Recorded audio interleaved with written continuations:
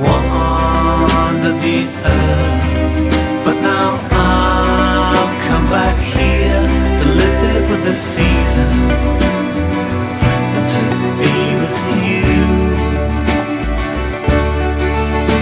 I've pondered the worth of our lives on this sphere, but I don't need reasons when I'm here with you. Good morning and welcome to episode 854 of Effectively Wild, the daily podcast from Baseball Prospectus, brought to you by our Patreon supporters. Thank you to each and every one of you, and by the Play Index at baseballreference.com.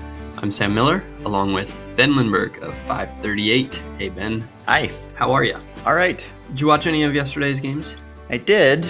In between 5 hours of WrestleMania, I watched the Cardinals-Pirates game in its entirety, and then pieces of the other games. I made it back from WrestleMania in time to see Yoenis Cespedes strike out to end the Mets-Royals game. I was hoping that my attention to baseball during this podcast would be interrupted by people randomly talking about pro wrestling. So it's good. It happened. It's just like I'm there again. Yep. If I start singing Full Rider right now, it'll be just like my Sunday. I enjoyed the baseball yesterday. I watched all three games, but I kind of found it frustrating to go straight from postseason baseball to yesterday, because the Mets and the Royals game, for instance, was a very, in a sense, it was just as exciting as a playoff game. You had, the teams starting their number one or two starters. You had this close game, this really, phenomenally close game toward the end. You had all this excitement and suspense. And yet you also had a game that was managed very much like a regular season game instead of like a postseason game. Uh-huh. And it is kind of nice to get to the postseason and have managers do things that they don't normally do, but that I wish they always would.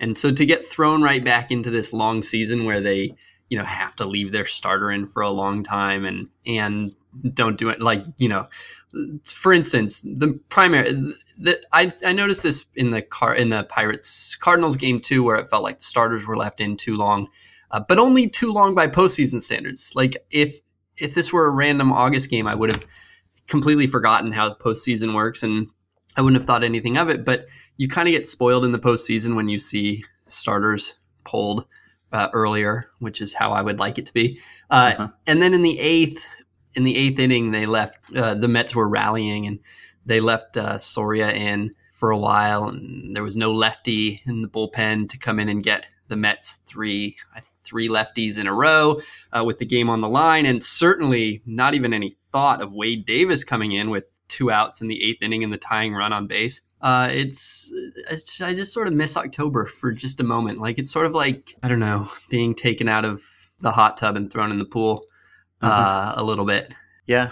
And a mere 7 months, we'll be back. Yeah, less than that. We're 0.1% of the way through this season. It's almost over. Yeah, 6 months. Yeah, I don't know. I wanted to feel like that was a playoff intensity kind of atmosphere last night, but it was betrayed by the lack of Wade Davis in the bullpen. You really need to have Wade Davis warming up in the eighth to give me that playoff intensity. Yeah, well, you got Wade Davis eventually, and you got a nice showdown with the big Mets marquee signing, and Wade Davis did what Wade Davis does. So it was a good ending. Yeah, it was. So I've been thinking about the Albert Pujols Cardinals discussion. And I think that I've been really trying to reconcile it.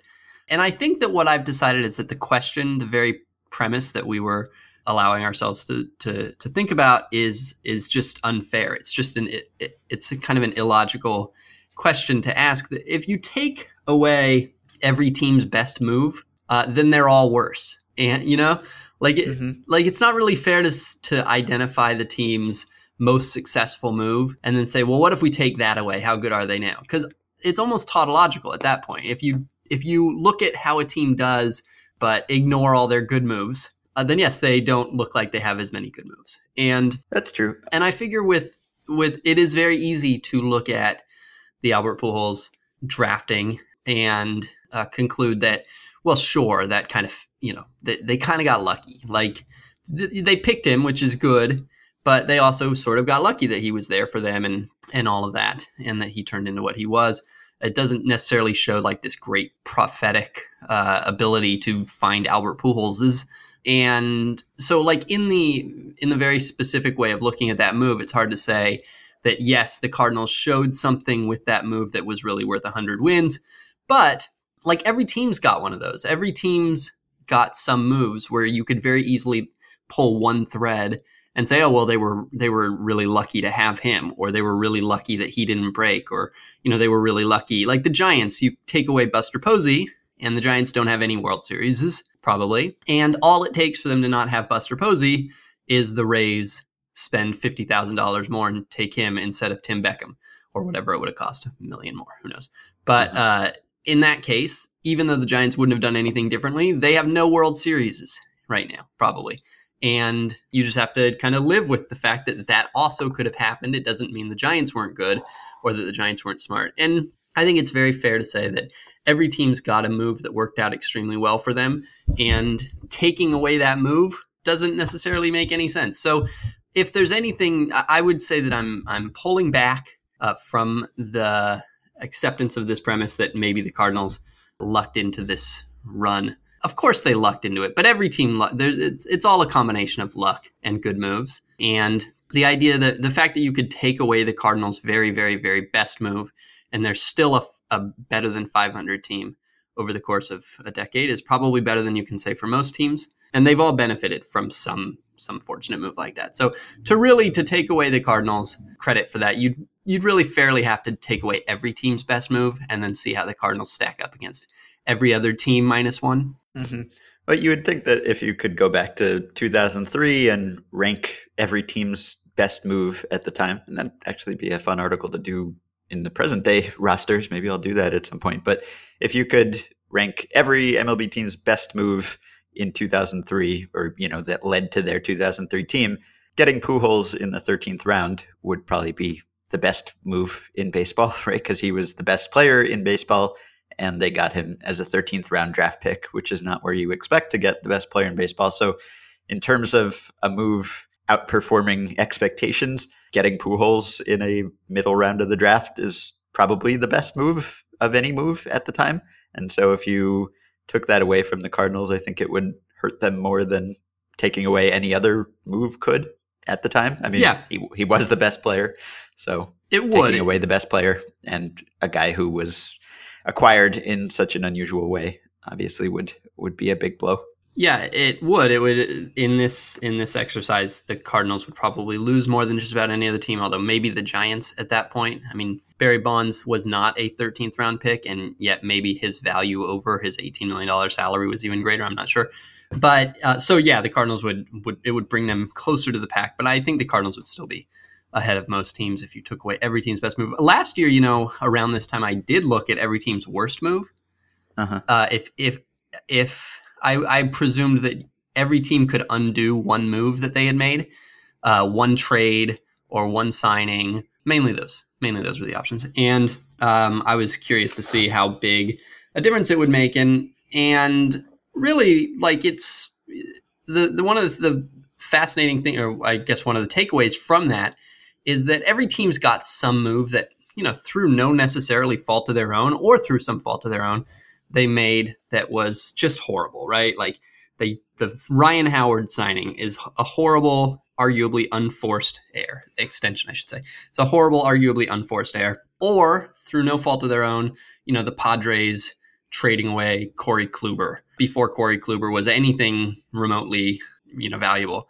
And those are big moves that cost their teams, some years down the road, 5-ish wins apiece. But one of the takeaways was that the Cardinals had none of those. Like you could not find a mistake. You couldn't find one move that they would undo. The closest thing you could find to a move they would undo was trading for Justin Masterson at the trade deadline in 2014, because they gave up an okay-ish kind of prospect for Justin Masterson, and then he left as a free agent. And so they were down one okay-ish prospect. And that's it. Like the best you could say is the Cardinals could have one okay-ish more prospect in their system. Yeah. Otherwise, there was simply not a move that they would undo years later that was still in any way harming them. And it was really remarkable. So I guess that's the flip side of this. The Cardinals have been an almost infallible team over the last, like they don't win every game and they don't win every World Series. But in the sense that you could look at all their moves and essentially not find the mistake was pretty impressive. Yeah. I talked to my wife about fried squid. Okay. And because I really wanted to pin down the syntax of this. I still had trouble with the syntax of it. And she and I talked to her dad as well, who knew the phrase. I think it's actually a Cantonese, of Cantonese origin. And her dad knew the phrase very well. And so my wife teaches Mandarin to third graders. So she is particularly attuned to questions of syntax. And she says that, in fact, we have identified something that is difficult to teach, this particular syntax of this phrase. She says there is a syntax pattern in Chinese where something is done to you that is very hard to translate. She says that there's essentially this word in there. Like if she were to translate it, she would translate it as he was fried a cuttlefish. But there's no such thing in America that corresponds to the was in that sentence. The word is bei, like BEI. She says the word roughly means was, but it means he had it done to him. He was handed the situation of being a stir-fried cuttlefish. I asked her if it would be like in the sentence "I am become death," and which I don't even know what that, like that's just something that I think I took from a Werner Herzog movie or something. I'm not sure, but she said not really, so I don't know why I'm telling you that. But she says there are a few sentences like that use this passive voice, like for instance, "I to the book put on the table," or "I to my mom made the phone call," or "I to you gave the present." She says it's something that her students struggle with in Mandarin. They always use the active voice instead of the passive voice in writing. It's a recurring thing trying to correct them, and it's very difficult to explain. But she said that you could use it in either, if we wanted to use it in English, you could either, you could fairly say that Sam was fried squid if he was fired, or the boss fried Sam's squid. Okay. Either way. All right. I could use one of those. You got anything, by the way? Ryan Webb gave up a 2-run homer to Troy Tulowitzki, and I'm now downgrading his chances of getting a save to 25%. Yeah, not real encouraging the way he was used either. It was what, the 8th, and they were down 3-1. I think it was the 7th when they brought him in. And yes, they were down. I mean, that is the Ryan Webb role. That's how he gets. That's how he finishes games that he does not save. Is he's the guy that you bring in when you're losing by not too much. So he's the 4th or 5th man on that depth chart. It looks like maybe 6th. Yeah, if they're using him there. You saw that the Astros named Luke Gregerson closer. Yes, instead of Ken Giles. And I will first give the allowance that we don't know we don't actually know like all that went into this decision. It's always very possible that there are explanations to any decision that we're not thinking of, that the people involved or the situation involved might be more complicated than we think. However, it is hard not to look at it and think that this is a case of the Astros doing what some other teams have done, the Rays, I think most notably, of using their best reliever in a non-save role so as to keep him from getting saves and therefore keep him from getting more money in arbitration. That is the most obvious takeaway, or the most obvious conclusion, simply because Ken Giles is a player whose wages over the next 5 years will be heavily determined by how many saves he gets as an arbitration eligible guy in those years. Yeah. And with Luke Gregerson, it doesn't really matter whether he gets saves or not. He's got a guaranteed contract. He can get 50 or he can get 1. It won't really affect the Astros. But every save that Ken Giles gets, the Astros will kind of be paying for. And so it's, I think, reasonable to conclude that is the math here, especially because Ken Giles, I think everybody thinks, is the superior pitcher. He is the guy that they went and invested a lot into as far as trading for him. They gave away a closer's type of return for him in trade, and he's the better pitcher. Everybody would choose him, right? If you had one inning and the season was riding on it, you would go with Ken Giles, not Luke Gregerson, correct? Correct. And that is a completely uncontroversial opinion that 99 out of 100 people would agree with. Mm-hmm. So if we assume that that is why this decision is made, again, they're not the first team that's done this. And so I'm not talking so much about this move as this trend of moves, but it really is this situation where clubs want to be able to use their relievers in the best way possible. They want to be able to use them however they can without being limited by this arbitrary stat. And they don't want their closers to be saying, no, you can't bring me in the seventh. I only pitch in save situations. Or no, you can't bring me in a tie game.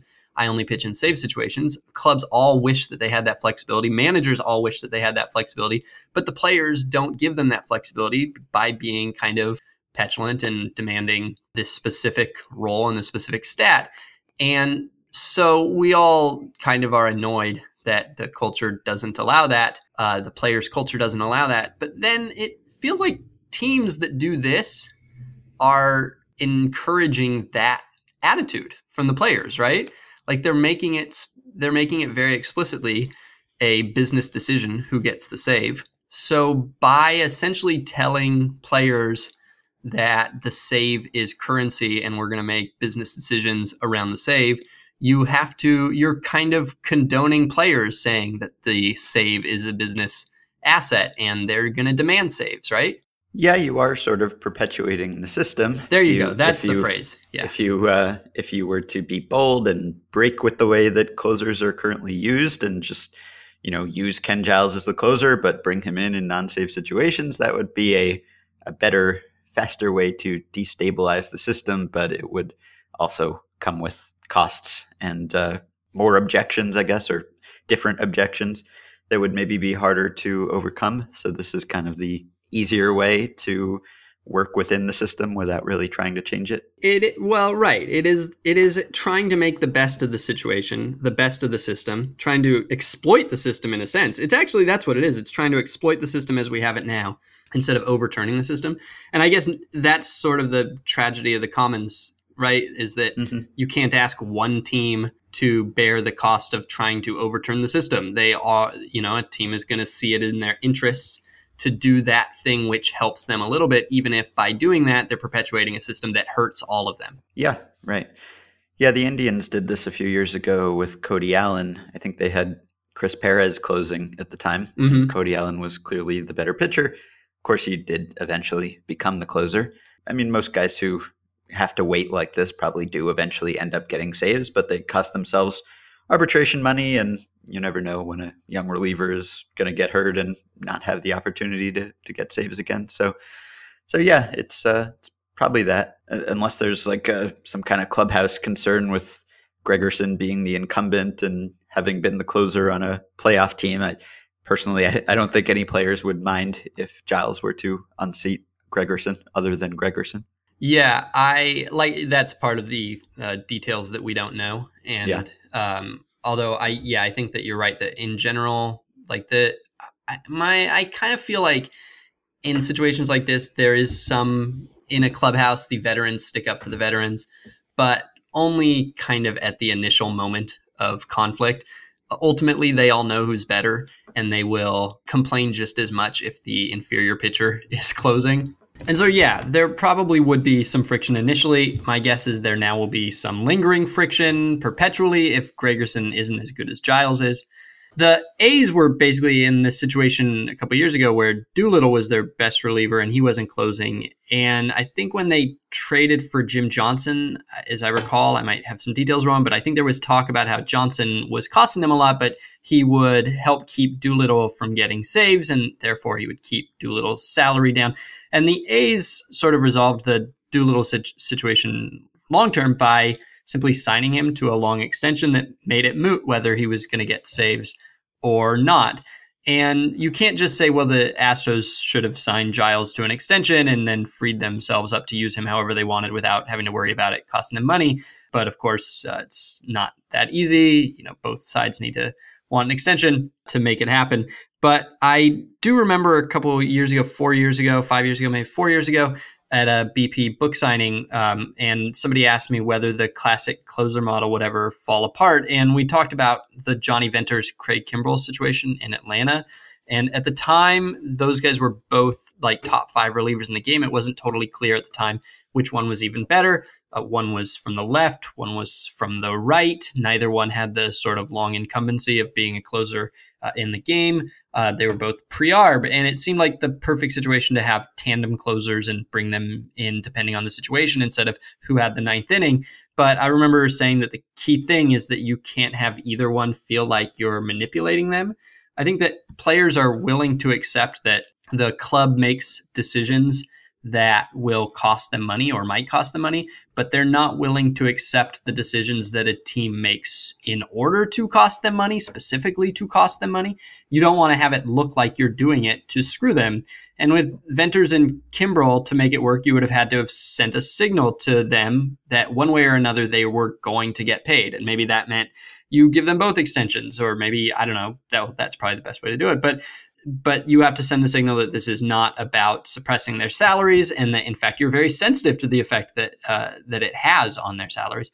And so I don't know if even without an extension, there's a way to signal to Ken Giles that you have every intention of him getting paid what he's worth, regardless of whether it's in the 8th or the 9th, and that you really just truly do want him pitching in the 8th. And there is a case for him in this non-closer role. In that the non-closer can be used a lot more flexibly. You can bring him in earlier in the game. You're not kind of bound to this one specific situation when he's allowed to pitch. Ideally, you would want it to be a role where you can use him flexibly earlier and flexibly later. As it turns out now, they can't use him in the 9th inning because he's not the closer, and Gregerson is going to be expecting to save that 1 inning, 1-run save. Even though Ken Giles might be the guy that you'd rather have in that situation. So ideally, you would want to have a role where he's flexible early and flexible late. But, if you assume that maybe the Astros do see a benefit to having Giles in a more flexible role, and they actually do prefer him as something closer to, like the fireman role instead of the closer, that's well and good. But you have to signal some way to Ken Giles that the decision is strategic and very clearly not meant to suppress his salary. And, the problem is that it probably is meant to suppress his salary. Yeah, well, this seems like a system that maybe will be in place for a few years as teams try to negotiate this. We're kind of in this weird in-between space where teams seem to be dissatisfied with the way things are, but haven't gotten together the will or the capital or the organization to change it. So at some point, you would think there will be some trailblazer that'll just change the way closers are used, and then everyone will follow because that's how things tend to work in sports, and then they won't have to play these games anymore. But right now we are in between this stage where teams used closers for 1-inning saves, and we're perfectly happy to do so, and maybe some brave new future where teams are more flexible in the way they use their pitchers. But right now, this is the best way to go about it, I suppose. All right. So that's my banter. Mm-hmm. Last call for banter, Ben. That's it for today. All right. Well, that's a pretty good show. So we'll just quickly do the topic. The topic today is going to be our BP staff predictions. Hey, did anybody make you predict this year? No, I was just going to say, this is the first year. Wow. I don't know how long I've had to do projections, but the last several years, I guess I've always been at a place that made me do predictions of some sort, which I always did grudgingly because I don't feel like I am particularly good as a prognosticator. It's not like my skill set. It's not why I'm employed to do what I do. I know what the projections say, and so there's no way to divorce my own projections from the projections, and so whatever I say will be heavily influenced by what they say, and probably should be. And I don't think I'm better than projections necessarily at predicting the outcome of a baseball season. So basically, I do it because, people click to see what people predicted so they can get mad about it usually. But I never thought it was something that I was especially adept at, more so than anyone else. And if I happened to hit on a non-consensus pick that won, I assumed that I probably just got lucky and wouldn't continue to be good. So I'm happy not to predict if no one makes me predict, and no one did. Yeah, this is the first year really since you've been a writer. Yes, probably. You haven't had to. Yeah. So congratulations on that. No one can pin me down on what I think. I assume you have a secret notebook that you have written all these predictions down anyway, just between you and the desk drawer. Nope. I guess I know generally which teams I think are good, but my memory is malleable, and maybe I can convince myself that I thought something that I don't once the season is over. You want to do last year you and I did Stompers predictions between us before the season started on opening day. Maybe this year you and I should do that again. Yeah, we can do that again. That'd be kind of fun. Sure. All right. So the rest of us were not so lucky. We all did predictions at Baseball Prospectus, standings, World Series champ, and individual awards. And so those are published over the site. And I wanted to know, first of all, if you found anything in there counterintuitive. I guess the tricky thing about predictions, and I think this is also the case as far as projections, is that they generally follow the conventional wisdom.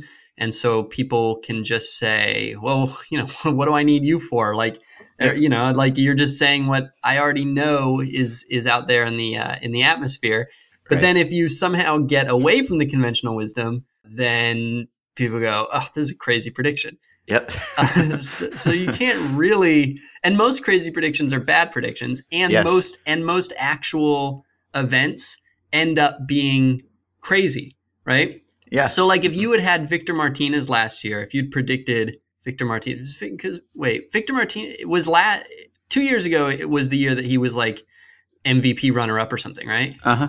Yeah. And then last year he was just disastrous, right? So in both cases, you would have projected like a 780 OPS going into the season. Uh-huh. And he ended up at 970 and 660 or something like that. And if you had gotten either one of those predictions actually correct, it would have been incredibly suspicious. Right. You would have been burned for being a witch, and you probably would have been bad at predicting. Like most baseball predictions that are right, that are counterintuitive, require you to be crazy. Yes. Like you have to, they're so far off from common sense that only an insane person would have ever predicted anything close to them. Right. And some writers kind of pursue that strategy because people remember the weird ones that you got right maybe more often than they remember the weird ones that you got wrong. So you could kind of dine out on having some weird pick that no one else had that turned out to be right, and meanwhile sort of sweep all the weird ones that were wrong under the rug.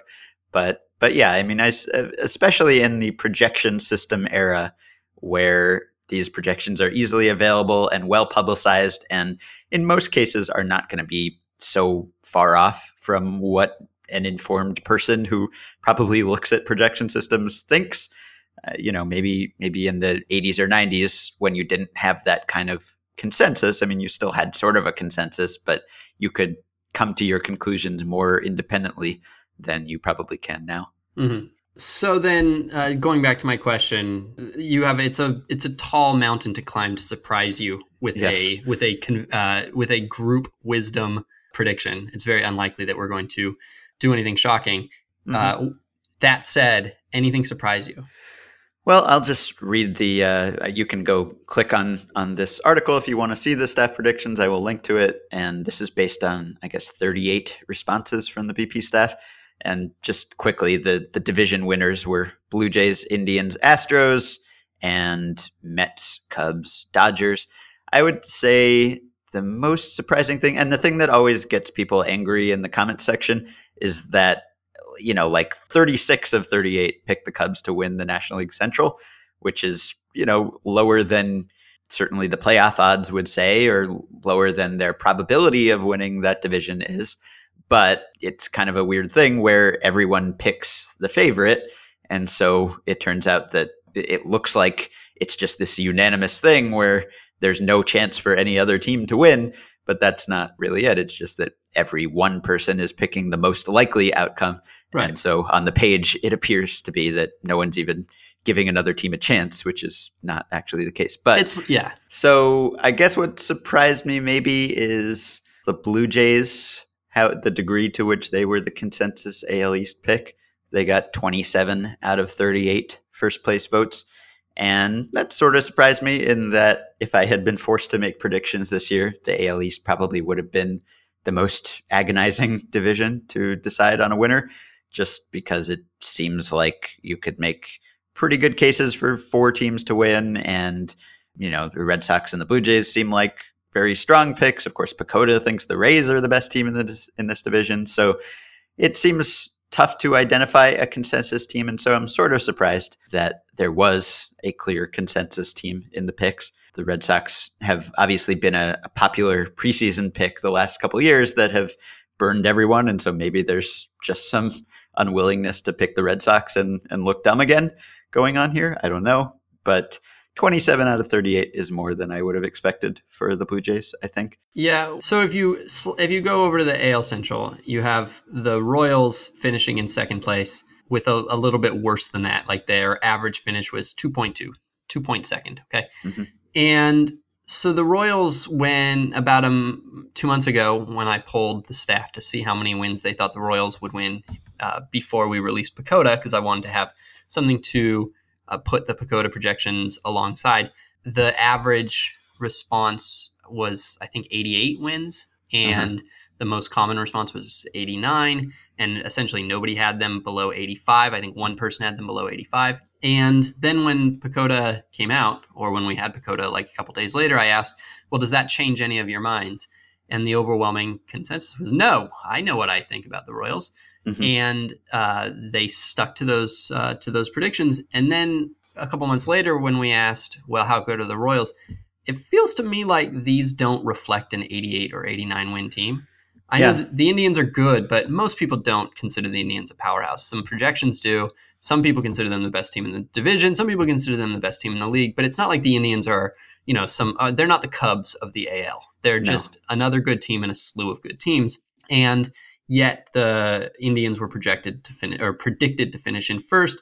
The Royals were, not. And so to me, this sort of suggests that, like, even though everybody told me that the projections didn't influence them, I think that they did. I think that over the course of a couple of months, they did actually subtly influence them, and that these reflect a little bit lower forecast for the Royals than many of these same people would have said 2 months ago. I can't prove that. I didn't ask for win totals or anything, but that's sort of how it looks to me. Mm-hmm. And that's perfectly normal, right? Like it should. I judge them harshly for not having adjusted their predictions to me 2 months ago, even a little bit. Even a win, just give it. It is new information, unless you think that it's completely worthless, and it should influence you a little bit. And so it influenced them a little. That's good. But anyway, I'm bringing that up because that goes to your point about the Blue Jays. The Blue Jays are projected by Pacoda to finish third, and projected by our writers to be probably the dominant team in the American League. Mm-hmm. The Astros had a slightly higher average finish, but in a weaker division.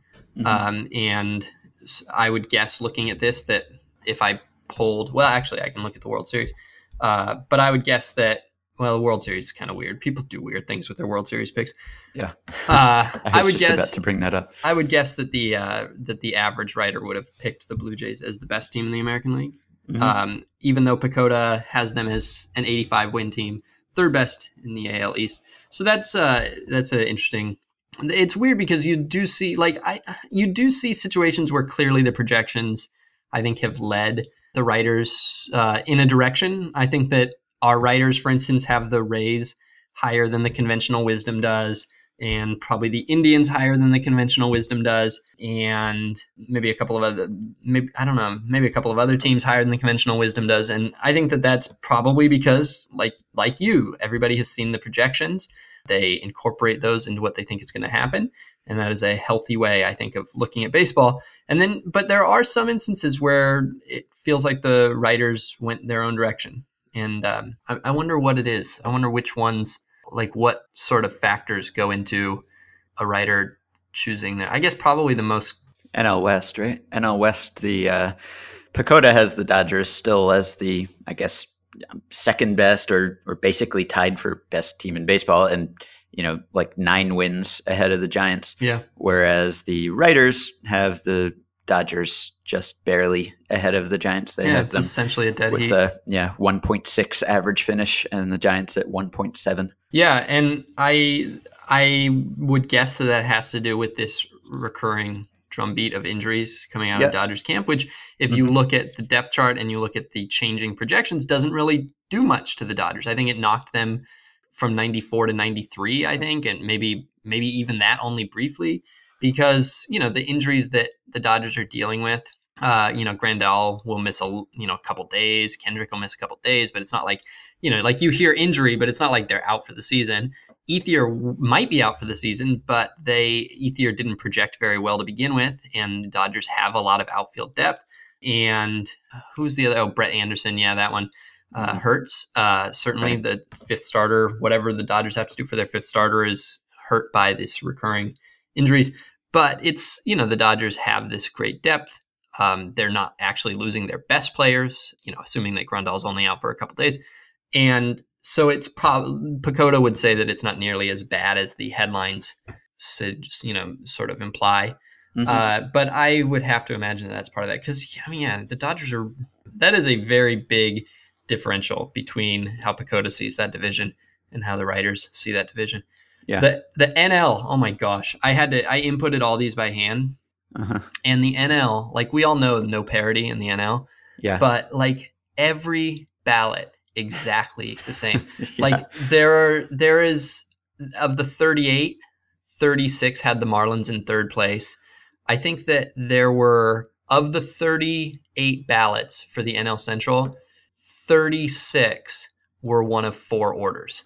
Uh-huh. They all had, until the very end, like 2 of the last ones I inputted. So I was 35 in, and of those 35, all 35 had the Cubs in first. All 35 had the Pirates and the Cardinals 2-3 in one order, and all 35 had the Brewers and the Reds 4-5 in some order. Yeah, right. And that's it. That's the entire, and it was basically the same in the West. I think there were 3 ballots in which, if you set the default Dodgers, Giants, Diamondbacks, Padres, Rockies, okay, Mm-hmm. there were 3 ballots out of 38 that had any team 2 spots away from any of those, right? Yeah. In every other ballot, the team was no more than 1 spot away from that default. And the only 3 where there was a difference was the Diamondbacks winning. And honestly, I would bet that now all of those 3 would undo that pick because of the After AJ Pollock injury. Yeah. Yeah. And then in the NL East, it was essentially the same thing. Literally the only variance in the default Mets Nationals at 1-2, Marlins at 3, Phillies Braves 4-5 was, I think there were 2 that had the Marlins, 2 that had the Marlins in 4th and 1 that had the Marlins in 5th. Everything else was straight down the line. Mm-hmm. Which do you prefer? Do you like the easily identifiable hierarchy league, or the league where everything is a muddle and a mess? Well, I like the muddle and the mess, except that I also know that these divisions are not, like, we're not going to do that well even in the NL. Like, we're going to get things wrong even with the absolute and utter certainty of these 3 divisions. There's going to one of these teams that's winning the division is going to finish in 4th or 5th, and there's going to be one of these bottom teams that is going to be playing for the division or for the wild card into the last week of the season, and probably multiple. So I'm not worried about the lack of muddle and mess in the season as a whole. So it doesn't really matter. But you definitely have team entropy is rooting for the AL, right? Yeah. And some other interesting things, the Twins have the 3 top AL Rookie of the Year candidates, Buxton, Berrios, and Park, according to these predictions, and yet they are still predicted to be the worst team in the division, which is not an inconsistent position, I don't think, but it's interesting, at least, that they're going to be bad with so much good expected, which is, I mean, that is a fair thing to say about the Twins, I think, which is nice for Twins fans, I guess. That's the silver lining. The other kind of weird thing was the Rangers being the second most likely World Series pick, even though the Rangers were not even close to the most likely AL West winning pick. The only 8 people picked the Rangers to win the AL West, and I assume 5 of those 8 picked them to win the World Series, which is surprising, I guess. I don't know if there's something about the Rangers that people think is particularly well suited to the playoffs, or whether, I don't know, the people who liked the Rangers just really liked the Rangers. Yeah, like you could maybe argue that they're a team that will be much stronger at the end of the year than they are at the beginning, because Yu Darvish will be back, and because you might have Nomar Mazara by then. You might have, maybe Jurickson Profar is established himself again by then. That's the nice thing about having good farm systems all the time, is you can reload. So maybe they are thinking that. I did sort of feel while I was inputting them that I was being like pranked, or that there's an inside joke that I'm not aware of. Because I agree, it did feel strange that the Rangers would be the most favored World Series winner in the AL and like 5th or 6th most likely to win their division. And I'm not a big Rangers. I don't know. I'm not. I think I was the low man on the Rangers, so that was especially odd to me. But yes, that was another odd thing. Yeah. Dallas Keuchel getting no respect. None. From the AL Cy Young Award winners. We talked about this on the Astros preview, whether he's someone we should discount more than the typical Cy Young winner, and it appears that the BP staff feels that way. He is tied for 7th, I guess, in the standings, and there were 6 players who got first place votes for that award, and he was not one of them. Well, slightly as surprising is Sonny Gray, who, they were within the margin of error of each other last year. Sonny Gray could have won the Cy Young, got votes. And Sonny Gray doesn't have some of the same baggage that Keuchel does. Like Keuchel, I can get why even now, even after 2 very good years and 1 extremely good year, you could still be like, well, I don't know. I'd never heard of him 2 years ago. He's a ground ball pitcher. Those guys, how often is the best pitcher in baseball a, finesse lefty? Well, he's not really that finessey, but a ground ball lefty. And so I could see why he would have to keep proving it. But Sonny Gray, Sonny Gray was a very good prospect, a high draft pick who's been good since his debut, and he's young and ascendant, and there's no reason to think that like people would have some bias against him. And yet he also is very low on these, down. He's basically tied with Keuchel, way below, Carrasco, and even below Felix, which seemed odd. Sort of surprised that the Mariners got 0 first place votes. Yeah. I don't know that I would have given them one, but I would have considered it, certainly. And I'm surprised that of the 38 people who responded, not one of them saw them as a division winner, and they finished 3rd on average. I agree. I think if we'd had RJ fill out a ballot, I think there's a decent chance that he would have picked the Mariners. I'm not sure, but he mentioned, I think that he would pick them over the Astros, if not the Rangers. I'm not sure, but we didn't. No. A number of people. There is no explanation other than, the curse of the pundit to have Mike Trout not winning your predicted MVP, right? Right. Like there's none. Like there's not. There is. It's the same with Kershaw, really. Yeah, it's not to say that he's 100% to win it, but there is nobody who has got a better chance to win it than he does. He's so far above everybody else starting out. Yeah. And you could say that he's not going to play for a winning team necessarily. You might think that he has an uphill climb because he's not playing for a team that you think is going to win. But like the runner-up is Manny Machado, and of the 13 first place votes that didn't go to him, a couple went to Machado, a couple went to Miguel Cabrera, one went to Jose Abreu.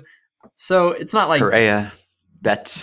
Yeah, well, yeah, no, those, at least you could say they might be on. Those might be internally consistent because they might be on teams that were projected or predicted to be winners. Mm-hmm. But even with that, like Mike Trout has not been on a winning team in 3 of his 4 seasons, or a division winning team or playoff team 3 of his 4 seasons, and yet he's finished in the top 2 all 4 years. There's just not you can't make an argument other than, well, I just don't want to. Uh-huh. Well, right? Yeah, I mean that's not such a bad argument, right? Because the one time Trout won, he was great, he deserved it, but the Angels won 98 games and made the playoffs, and he has been nearly as great or even greater in other years and did not win the MVP, even though, because the Angels were not as good, or maybe because there was better competition in those years, but largely because the Angels were not that good. Mm-hmm. So if you think that Trout won't win unless the Angels are good, I think, expecting the Angels to be bad is very reasonable, and the staff as a whole expects the Angels to finish 4th. Okay, so that's fair. Yeah, so there's almost nothing Trout. I mean, you wouldn't expect him to be better than he has been in the years when he has not won the award because the Angels were bad. So you could defend the same thing happening again. Yeah, that's fair. Then the question becomes, there's 2 questions then. One is, do you think we are actually precise enough that you can identify a MVP runner-up but not an MVP winner? Like, can you look at him and go, oh, that guy's going to finish second? And that the second is actually significant, that he is more likely to finish second than he is first or third. Uh-huh. And so maybe you can. Maybe you actually think that there is some intelligent, collective intelligence in the voters that will funnel him towards second place specifically if his team doesn't win. Yeah. And maybe I could see that being the case. Yeah, like an acknowledgement that he is the best player in baseball, but he can't win because he's not on a good team. Exactly, and that the voters are actually so refined in their collective technique that they actually can do that, that they do have the collective ability to move him, to push him toward that spot. So, okay, that seems fair. My objection is half removed. And so then the second question is whether you think that within that you can actually identify the likely winner. In the first 2 years that he lost, it was to Miguel Cabrera, which you could say was fairly predictable.